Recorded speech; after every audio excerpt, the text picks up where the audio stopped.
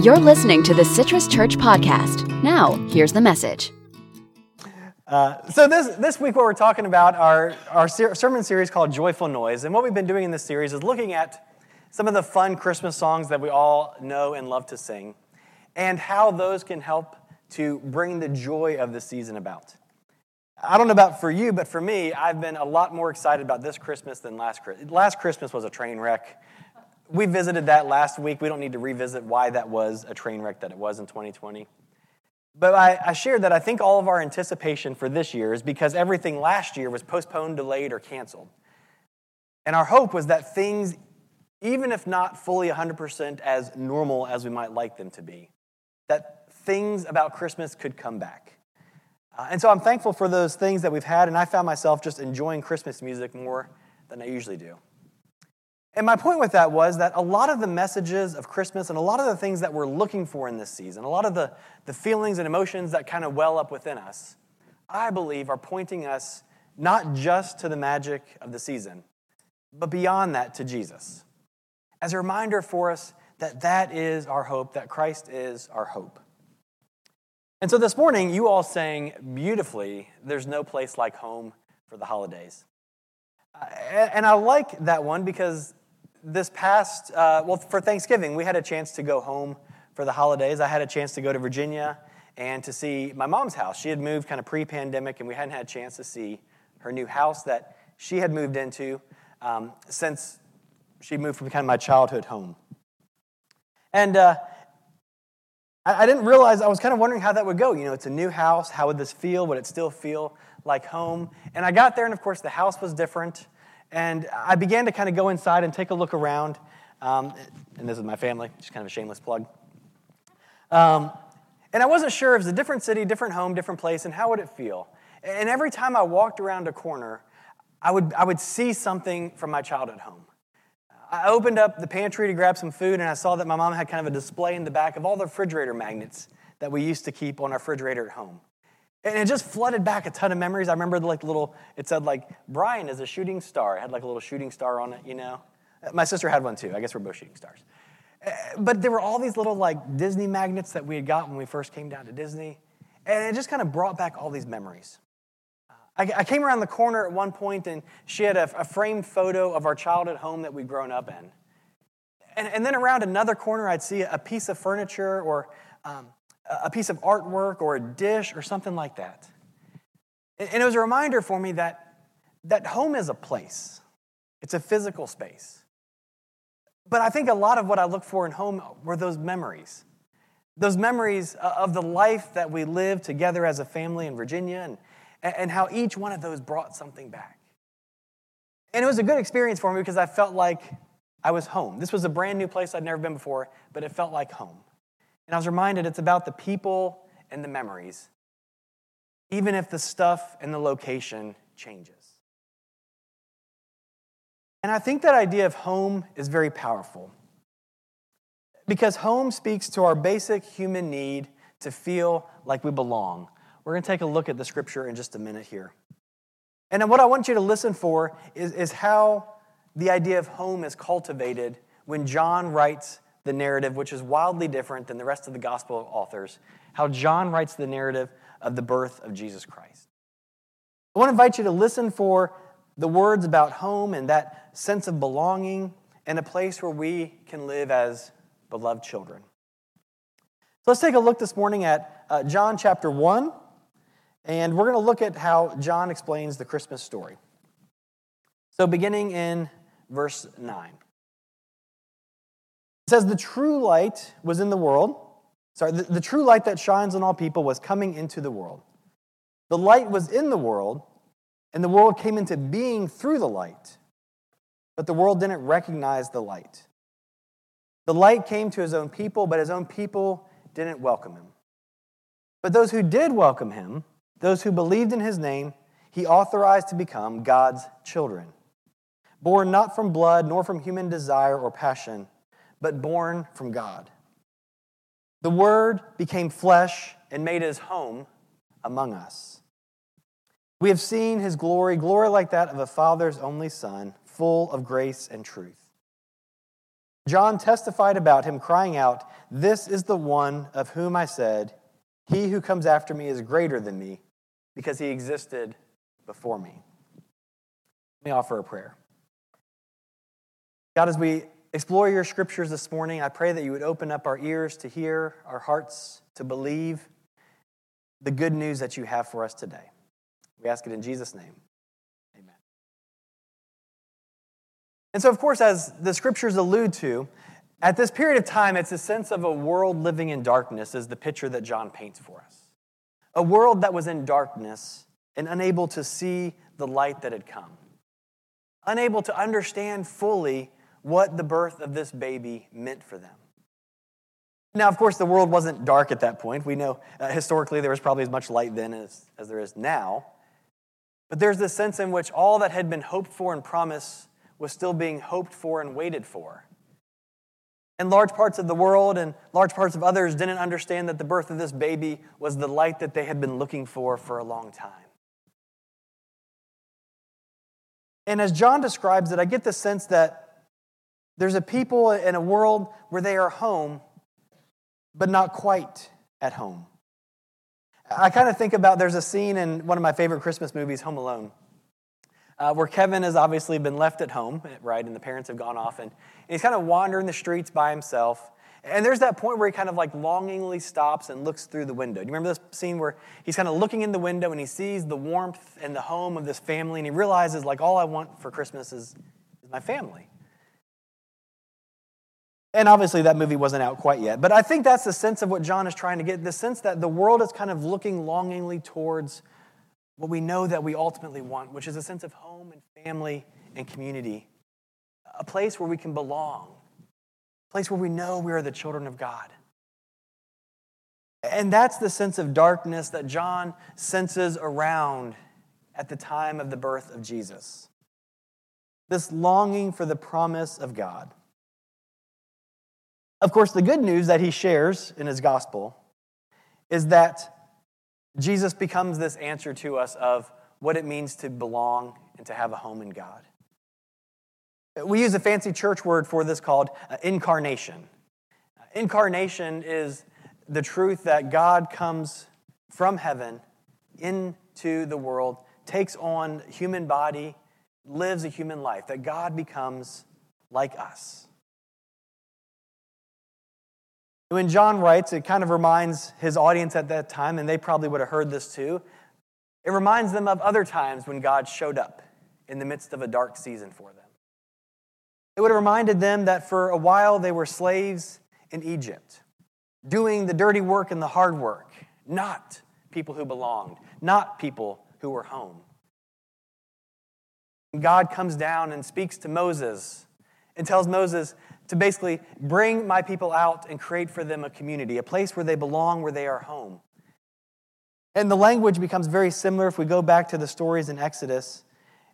The stories in Exodus tell us that God encamped among God's people. It's kind of the same way that John says, the Word became flesh, made his home among us. And so in the Old Testament, God comes down and dwells, and they build this giant kind of mobile tent. And this becomes the presence of God, the place where God lives. And as they're journeying these 40 years through the desert, this is their home base. So whether they're in like this desert with this sand or like that desert with that sand, it all looks the same. It's not the promised land. It's not as good as it was in Egypt. They're in an in-between time. The presence of God is with them because they can see it in this tent. They can see the cloud that descends and the fire that leads them. And they know that they have a place with God. Their home may be mobile, but it's a home. And it's a home for God. And so the language there tells us that God came down from heaven. And sometimes I think we take that almost too easily because it's so familiar to us. I mean, if we really allow our minds to expand into this, the God of the universe cares enough about people to come down and to make a place, in a sense, maybe to get uncomfortable, to find a second home, to be among the people that God loves. And so what we see in John's account here is that Jesus really becomes the thing that everything was pointing to, the person that everything was pointing to. Of course, the tent in the desert was a picture, but it wasn't the final example yet. So Jesus becomes the final example of God's love for humanity. But Advent reminds us, the season of Advent in the church reminds us that we're not just counting down as our chocolate calendars, or if you went to Aldi, your wine calendar, or there's like dog treat calendars for Advent. We're not just counting down to Christmas. It's a reminder to us as we light these candles, as we make our way and journey towards the center candle, the Christ candle, that we're reminding ourselves that a long time ago, God came and rescued God's people when they were enslaved. And that in the person of Jesus Christ, God came into the world and made a final definitive mark to say, here is a way for you to be home. But it's a reminder to me that though the world was living in darkness then, I think we would all agree that though it is very bright and always sunny in Florida, that there is still a sense of darkness around us. A sense in which things aren't right. A sense in which there is injustice or oppression or prejudice. A sense in which we can look around and say, this world is pretty great, but I know there's a lot of things out there and a lot of things in me that aren't what God would really love and want. And so what Advent reminds us is to keep our eyes focused on what's coming next, which is the return of Jesus. That if God came in the past and then God came in Jesus, that God, as promised, will come again to make all things and all people new. And I think that's where we have a lot in common with the people in Jesus' time. The Marys, the Josephs, the shepherds, others, the everyday people. They'd already waited a long time for the Messiah. They'd already been waiting a long time, and they probably wondered, as we might, 2,000 years later, like, I don't know, is this thing really going to happen as it was promised? Is the Messiah really going to come? Christmas is a reminder for us that God's promises, though they may take longer than we expect, though it may take longer in our lives to see what God is doing, though there may be delay when we want God to speed up and move quicker, that the promises of God can be counted on. And that we can trust that if Jesus says that he will come again to make all things new and to make the world new, that maybe it'll take another 1,000 of years, maybe it'll only take a few more letters of the Greek alphabet, right, for us to get through, but that God will come again to make all things new. In the meantime, while we're waiting, we are not a people without a home. Now, I'm looking around and I realize that all of us, I think, who are here and probably most of us who are online have a physical home. Physical homes change, they adapt, circumstances happen. And so the invitation this morning is to remind us that what our hearts are longing for is not so much a physical home, but to be among people, to be among a community where we can say, I belong. These people see me and they value me and they understand who I am. They get that I can do a lot of things well, but they also know my flaws and they love me the same. Because all of this points us to the God who provides a home for us. This also helps us too because we can think about those who are not just home but away from home. We can think about those who are not home for the holidays, those who are also without a home for the holidays. This helps us to think about maybe the refugee who is without their homeland, or the person who lives in poverty and that steals the roof over their head. This invites us to consider the person who's living in a domestic violence situation where home is not a safe place. It's a fearful place. This reminds us that there are both healthy homes and broken homes, that homes are places where there is imperfection, where there is brokenness and sin, where there are good times and bad times. And so I was inspired this week by a TED Talk that was given a little while back by Jenny Kim.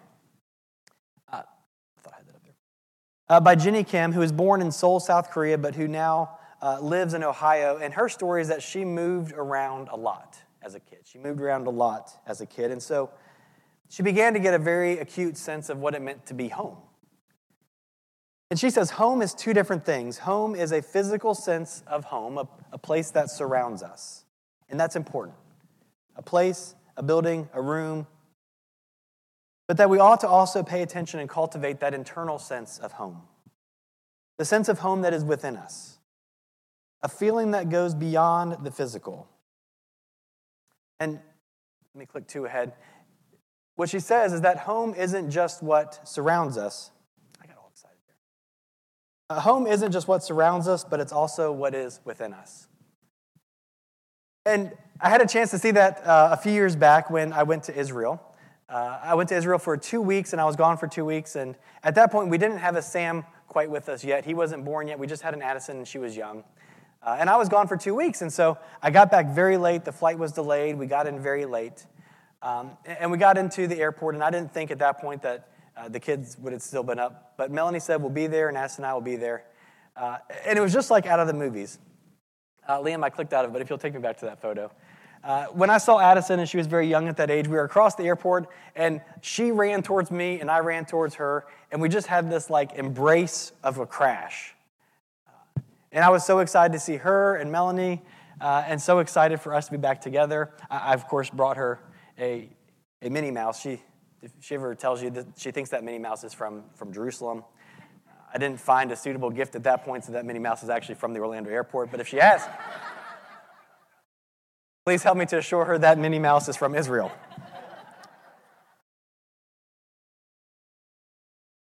But when I think about the idea of home, I think about this photo because it reminds me that home is a place of embrace.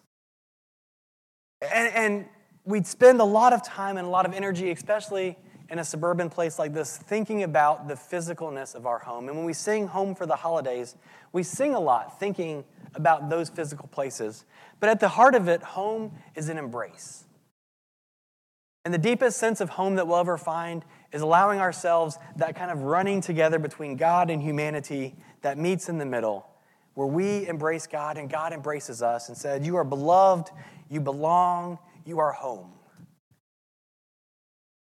Jesus comes into the world. Jesus makes a home for us in the heart of God. The heart of God resides in our heart. It's a mystery to figure out, but if I could leave you with one thing this morning, it's that to allow the sense of home and the feelings that we have this time of year to point you to the embrace of God. And so, of course, the good news for us is that as we sing, home is where the heart is, and the love of God is here in this world. Advent reminds us that even though we are not home yet, and even though the world isn't at its final redemption yet, that God has still made a place for us. And that when we receive that love, we become the children of God. And we looked at verse 15 this morning where John the Baptist tells us, and you'll take me to verse 15 if you don't mind.